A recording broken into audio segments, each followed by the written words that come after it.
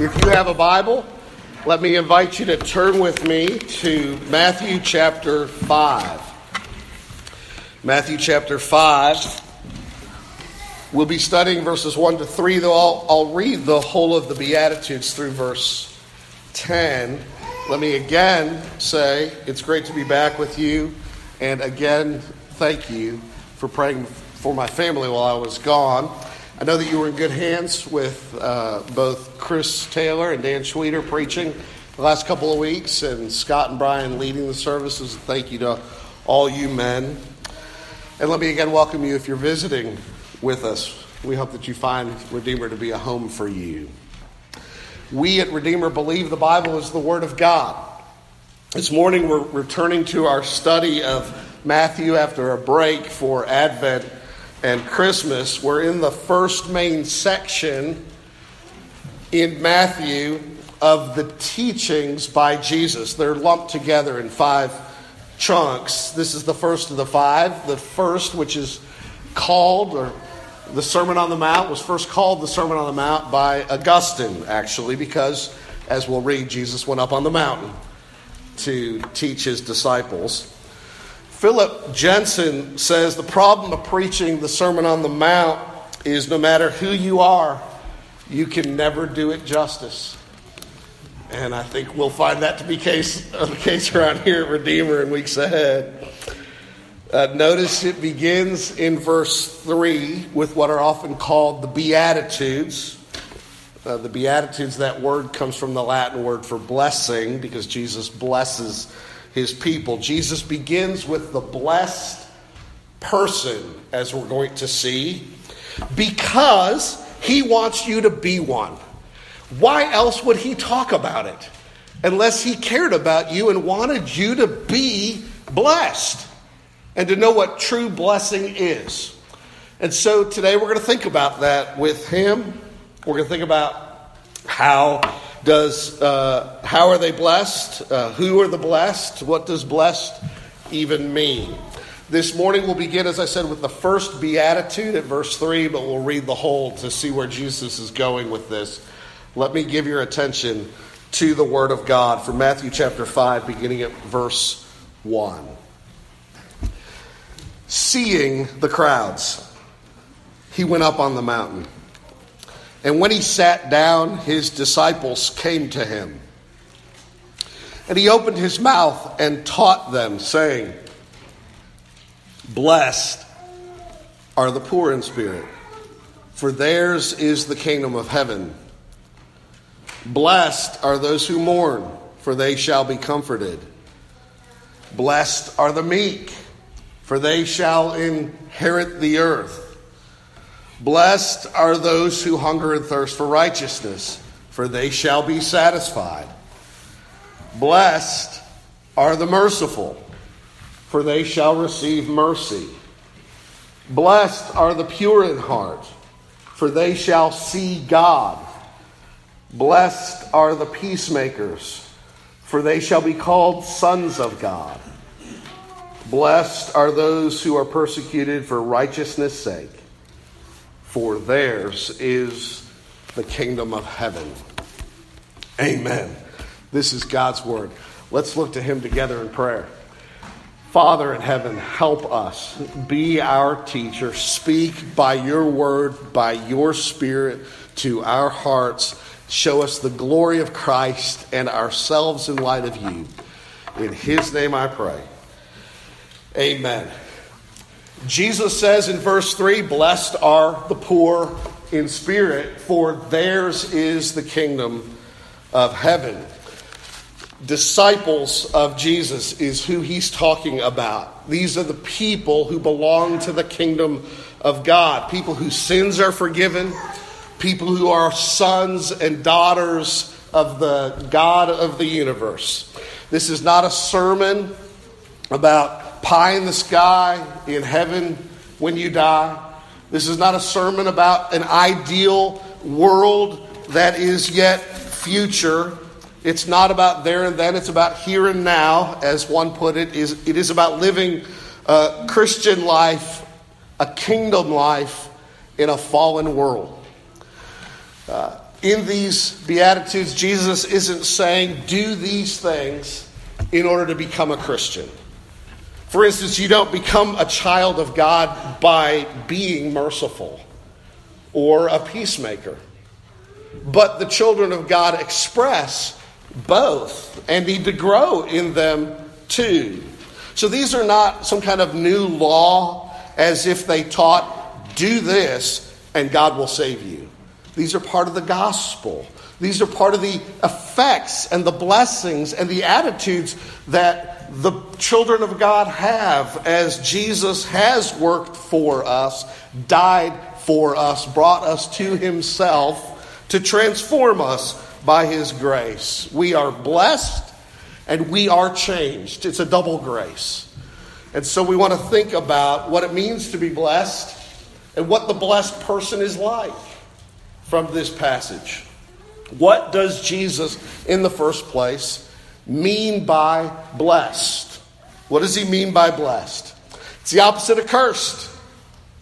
The word has been translated as happy by some. It does in places mean happy, but our word happy isn't substantial enough for what Jesus is describing. When we think of happy, we probably are thinking of circumstances that make us feel good, however briefly. If I asked you, when was the last time you were happy? You might say, oh, I had that lingering feeling of joy after I received some unexpected gift, or I had the pleasure of some embrace in a loved one, or I had a thrill on a roller coaster, or I had the quiet satisfaction of a happy conclusion to a tension-filled movie. And at the end, they wanted me to be happy, and I was. Some of you are happy when the sun shines. Some of you are happy when the rain mists. Some of you are happy when the steak is medium rare, and some of you are happy when the steak is medium well. And if you can believe it, some of you aren't happy with steak at all.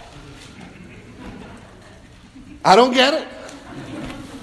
Some of you are happy when you receive a Christmas bonus or a New Year's raise. Some of you are happy when you get a promotion at work or enjoy the recognition of achieving high academic success in your previous semester, or you hope to be happy at the end of this one. Some are happy when their family is gathered and healthy and getting along.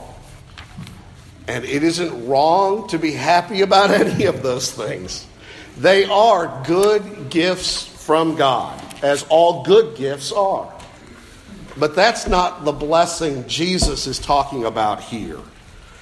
As Leon Morris put it, there is more to blessedness than happiness. All those other things may make us happy until they fade, and we start looking for more of them or something new to turn us on. Jesus isn't talking about that kind of happiness. He's not talking about how you feel based on your circumstances. What is he talking about? He's talking about being God blessed. He's talking about what God says of you and what you therefore are. God favored, God graced, receiving the spiritual gifts of God because you've received the grace of God, so that you know God, enjoy God, and are in a restored relationship with God. That's true blessedness. That's what Jesus wants you to enjoy. That's what he's talking about. Now, how are they blessed? Well, Jesus tells you. The blessings in their particulars are tagged at the end of each beatitude. He spells them out. He begins with the poor in spirit, to whom the kingdom of heaven belongs. That's the blessing. How are they blessed? Of them is the kingdom of heaven. It includes them. And he ends in verse 10 with the persecuted. Persecuted for righteousness, persecuted for Jesus. And what? Once again, the kingdom of heaven belongs to them. In between all these other blessings are various descriptions of the benefits of belonging to the kingdom of heaven. For instance, you are comforted by God. You inherit the earth. You're satisfied by God. You receive God's mercy. You see God. You are called the children of God. These are the blessings. You get them all together as well as you think through these 8 Beatitudes. It would be absurd to say one gets this and another gets that, as though one got comfort by God and another got mercy by God, but somebody else gets to actually see God. No. All Christians have all the blessings, as Paul put it in Ephesians 1. We've tried to hammer home here at Redeemer from day one. Praise be, he says, to the God and Father of our Lord Jesus Christ, who has blessed us with every spiritual blessing in heavenly places in Christ Jesus. You don't always feel that way. You haven't enjoyed them in the consummation of them, but you have a foretaste of them, and they are yours. All of them. So likewise here. And these blessings, notice, they are a gift. They're not worked for. You don't merit them or earn them. I mean, after all, those who mourn don't comfort themselves, but are comforted by God. The meek don't take hold of the earth, but they receive it as an inheritance from God. So likewise, the poor in spirit. They don't merit the kingdom by being poor in spirit. They're given it by God as a gift. I know a man who is wealthy, and he has worked hard and saved a lot. He didn't come by it by inheritance. He doesn't want financial help. He does like to give it. And that's a good thing. It's the biblical ethic to work hard, supply your own needs, so that you can have something to share with those who are needy. That's Paul in Ephesians. Let the thief no longer steal, but let him work. Be industrious, that you might be charitable. That's a positive thing. In matters of money, it's no virtue to be poor and not necessarily a vice to be rich. The Christian rich, the Apostle Paul says, should not put their hope in riches, but in God. But it's not inherently wrong to be rich. Well, this rich man I was telling you about enjoys having resources to give. But he doesn't really like being in need of receiving help. But as I always tell Melina, you can't be a Christian if you can't receive. You must know you are spiritually poor and needy for what only God can graciously give you. Now, happily, that man I spoke of knows God's blessings are a free gift, and he's needy for them. Do you know that? Or are you trying to make yourself worthy of the blessing of God? And if you are, then you must know that there is no end of that rat race. You're just a gerbil on a treadmill, always chasing worthiness, but never measuring up. God's blessings are his free gift, found in Christ. Just rest in Christ, and they're yours. And so there are these blessings, including belonging to the kingdom of heaven. Who are the blessed? Notice what Jesus says. Blessed, he says, are the who? The poor in spirit. Now, what's that? It's an attitude about yourself. You see yourself as poor.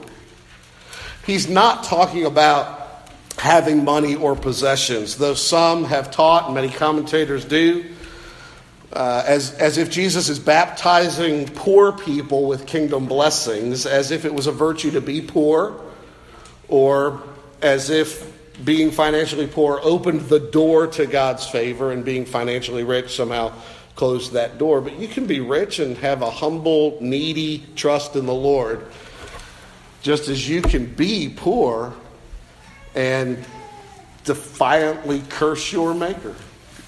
Jesus isn't speaking in financial or material or physical categories here. He says poor in spirit. He's speaking in spiritual categories. It's the opposite of being rich in spirit. Thinking you have it all together. Being self-confident and self-assured and self-sufficient with all the resources you need in yourself. Basically, Jesus is doing the opposite of everything this world tells you to do and be.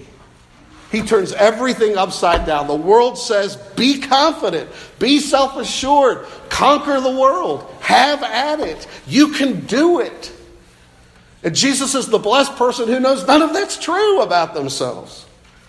The word he uses here actually speaks of crouching or cowering like a beggar. There are two words he could have used to speak of the poor. There's two Greek words for the poor. There's the poor who are of lower income, barely scraping by the sweat of their brow, eating by their labor day by day, in the lower financial class of society, with the prospect through hard work, possibly, of rising out of that poverty. That isn't the word Jesus uses here.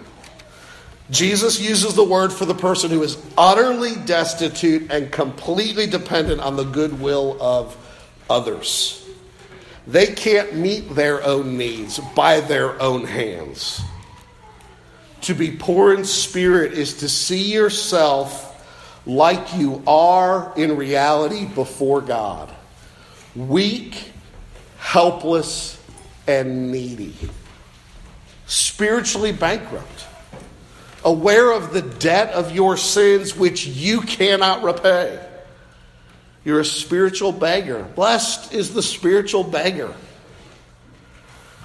So that you know that all that you have is a cry for mercy. That's all you got. Have mercy on me, O Lord.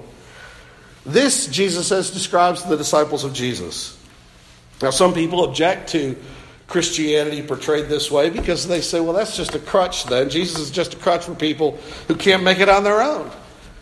Our response is, yep, that's true. That's me. Says John Piper, why is the thought that Christianity is a crutch considered a valid criticism of Christianity? People don't usually look at a crutch and say, that's bad. It's just a crutch, right? People don't in general think that crutches are bad things. Why does a crutch become a bad thing when it's Christianity? I think the answer is most critics would give is this. He says, if Christianity is a crutch, then it's only good for cripples. But we don't like to see ourselves as cripples, so it's offensive to our self-sufficiency. But Jesus, I'll remind you, said it is not the well who need a physician, but those who are sick. He didn't come to call the righteous, but sinners. The only people who will ever come get what Jesus is offering are people who are and know themselves to be spiritually and morally crippled. That's how Jesus diagnosed the Laodiceans in Revelation chapter 3. The last letter he wrote to the 7 churches. They were lukewarm. This is that group. He says, I want to spit you out of my mouth. I wish you were hot or cold, but you're lukewarm towards me. Why were they lukewarm towards Jesus? Because they said, we are rich. We need nothing. And Jesus corrected them, saying, you do not realize that you are wretched, pitiable, poor, blind, and naked. I see you as you really are spiritually. Wretched, pitiable, poor, blind, and naked. You need me to clothe you. You need me to heal you. You need me to make you rich. Don't you see that? Do you see that? There's some great illustrations of this in the Bible.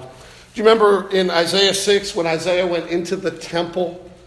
He says, I saw the Lord sitting on a throne high and lifted up, and the train of his robe filled the temple, and above him stood the seraphim. Each had 6 wings, and with 2 he covered his face, and with 2 he covered his feet, and with 2 he flew, and they cried out to one another, saying, Holy, holy, holy is the Lord God Almighty. The whole earth is full of his glory. Now, what was Isaiah's response to the majesty of this King of Kings in all his holiness? He said, woe is me, for I am lost. For I am a man of unclean lips, and I dwell among a people of unclean lips, and my eyes have seen the King, the Lord of hosts. He said, woe is me. I'm grieved, he said, because I'm evil, I'm unclean. I deserve to be cursed. But then it is that God had mercy on him. God atoned for his sins. God forgave him, and then God sent him out to be his ambassador. But he wasn't ready to preach salvation in his day until he knew he didn't deserve salvation. There's another illustration of this. It was the instinctive response of Peter when he was out in a boat with Jesus. And Peter, the commercial fisherman, had fishing all night, and he caught nothing. And Jesus says, put your nets down over there. And then they caught so many fish, the nets were breaking. And what did Peter do? He fell at Jesus' knees, it says, and said, depart from me, Lord, for I am a sinful man. What's he doing? He's saying, I know who you are. I've seen your power and your knowledge on display just now, and I know who you are, the Holy One of Israel. What are you doing in a boat with me? I have no right to be in a boat with you. Get away from me, Lord. I'm a wicked man. Is that your instinctive response to Jesus in all his majestic holiness? Listen, you can be impressed with Jesus or you can be impressed with yourself, but you cannot be impressed with both. And if you're not impressed with Jesus, you must think pretty highly of yourself. And if so, Jesus told you this parable. 2 men went up to the temple to pray. One a tax collector and the other a Pharisee. And the Pharisee, standing by himself, prayed thus, God, I thank you that I am not like other men, extortioners, unjust, adulterers, or even like this tax collector. I fast twice a week. I give it tithes of all I get. See how full of himself he is? He isn't like those other people. By contrast, the tax collector, standing far off, would not even lift his eyes to heaven, but he beat his breast and he said, God, be merciful to me, a sinner. See how poor in spirit he is? What did Jesus say? I tell you, Jesus said, this man, this God be merciful to me, a sinner man, went down to his house justified rather than the other. When he knew that he had nothing to offer God but his sin, then it is that God had everything in store for him. How do you get this kind of poverty of spirit? You can't get it by squeezing your eyes shut, grimacing, and conjuring it up. But you get it by a sight of God in all his majesty and holiness, and by the knowledge of yourself in all your sinful self-righteousness. She who is always trying to humble herself is trying to make herself what she is not. Yet she expects God to treat her the way she thinks she deserves, with justice. And she will regret that. But she who admits she's arrogant and she can't change herself is admitting she needs what she can't provide. And so she asks God to treat her with what she doesn't deserve, mercy. And she receives it. The humble person admits they are proud. The proud person is always trying to posture themselves as humbler than they are.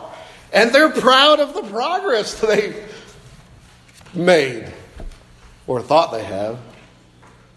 Listen, just own the fact that you are spiritually proud, self-righteous, self-confident, self-dependent. Just own it. To know the disease is one step towards the cure, as one put it. But it is pride that will keep you from getting help. A story is told of an English lady, a true lady, Lady Huntington, who loved to hear George Whitefield preach the gospel. She had a lot of joy in being a Christian. She wanted to share that joy with others she cared about in her own rank, in her own class, in her day. So she invited her friends to hear Whitefield, friends who didn't want to come.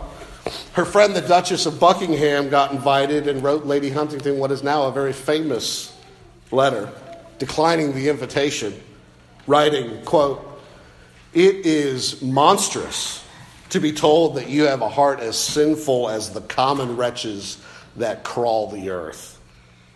And this is highly offensive and insulting. And I cannot but wonder that your own ladyship should relish any sentiment so much at variance with high rank and good breeding. What arrogance, right? Yet, if we said out loud what was in our heart, how much like us. Listen, don't let your pride keep you from belonging to the kingdom of heaven. Don't deny you're proud or even seek to work on being humble. Just own the fact that you are proud and tell Jesus you need to save him. You need him to save you from yourself. That would, in fact, be the poverty of spirit Jesus is describing. C.S. Lewis, in Letters to an American Lady, offered this counsel: may God's grace give you the necessary humility. Try not to think, much less speak, of their sins. One's own are a much more profitable theme.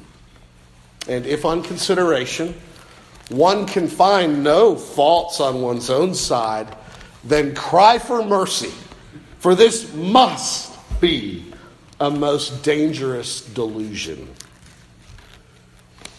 Hell, friends, is full of people who think they deserve heaven. Heaven is full of people who know they deserve hell. You have nothing to offer God but your sin. If you will acknowledge that, he has everything to offer you. The moment you say, Lord Jesus, I have no claim on your kingdom, he says the kingdom is yours. When you admit you have no right to the blessings of God, he says the abundant blessings of God are yours by mercy. Those who are not poor in spirit are not in the kingdom of heaven, Jesus said. Everybody who is poor in spirit is in the kingdom of heaven. Nobody is in the kingdom of heaven who is not poor in spirit. And irony of irony, those who are poor in spirit and are in the kingdom of heaven are, in this life, lamenting that they are still far too proud and too self-reliant. And so they are what? They're actually growing more and more in poverty of spirit. And blessed are the poor in spirit, for theirs is the kingdom of heaven. Well, let me ask you one last question and suggest some answers to it. How does it show? What might it look like to be poor in spirit and belong to the kingdom of heaven as you live in this fallen world? As your pastor, I offer you these for your consideration. First, you are impressed with Jesus and not yourself. You have despaired of yourself. You know that you are the chief of sinners. You don't excuse your sin or ignore your sin, and though you grieve your sin, you're comfortable with the language that calls yourself a spiritual traitor to King Jesus and a moral terrorist to people you offend and neglect. You claim the fault of your own evil as your own fault, and you credit Jesus for the good that you do because it's his grace at work in you. You're impressed with him and not you. Second, you're grateful. You are amazed that God has been so good to you, that Jesus would love you and give himself for you. Proud people aren't grateful people. They think God owes them. Third, you're a praying person because you know that you are poor and needy. Proud people don't pray. They've got all that they need. The poor in spirit pray, and their prayers include sincere, though imperfect, cries for mercy. You aren't bargaining with God in your prayer based on your worthiness. Give me what I want, Lord, because I've shaped up. No, you're relying on being heard because of the righteousness of another. You come to God in Jesus' name and not in your own name, based on the righteousness of Jesus, not on your own righteousness. Fourth, the poor in spirit teach others with humility. You know that your knowledge and understanding is not due to your superior wisdom, but to God's gracious illumination of His truth in your heart by the work of His Spirit. All credit to Him. You know you were lost and He found you. You were blind and He made you see. So when you talk to others, even teach others, you do it with humility. You're patient with fellow Christians when they don't understand or believe what you do.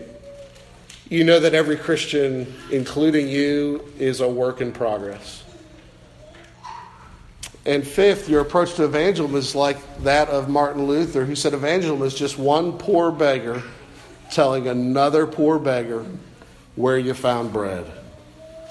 Your attitude isn't the attitude of the proud. Believe me, I'm right. It's, come meet a man who told me I was wrong, and he loved me. Sixth, how do you relate to other people's faults? Those who are poor in spirit are self-critical and others charitable. We are learning as the disciples of Jesus to evaluate ourselves more clearly and honestly, even while we evaluate other people with greater charity. Says C.S. Lewis, to avoid a man's society because he is poor or ugly or stupid may be bad. But avoid it because he is wicked, with all the but inevitable implication that you are less wicked, at least in some respects, is dangerous and disgusting. Let us be thankful that Jesus did not avoid us. Let us be thankful that He mingled with tax collectors and prostitutes and other sinners, while in love He called out the self-righteous arrogance of religious leaders. And so, the poor in spirit forgive others their faults because God in Christ forgave them. Are you poor in spirit? Yours is the kingdom of heaven. You who belong to Jesus, are you more and more growing poor in spirit? If not, confess your pride to Him who humbled Himself to serve you in death on a cross. Let's pray. Father, thank you for your good, kind, generous, open-handed blessing to all who are needy and look to your Son. Give us eyes and hearts to believe that and to trust in Him. In Jesus' name I pray. Amen. Amen. Let's stand and sing together.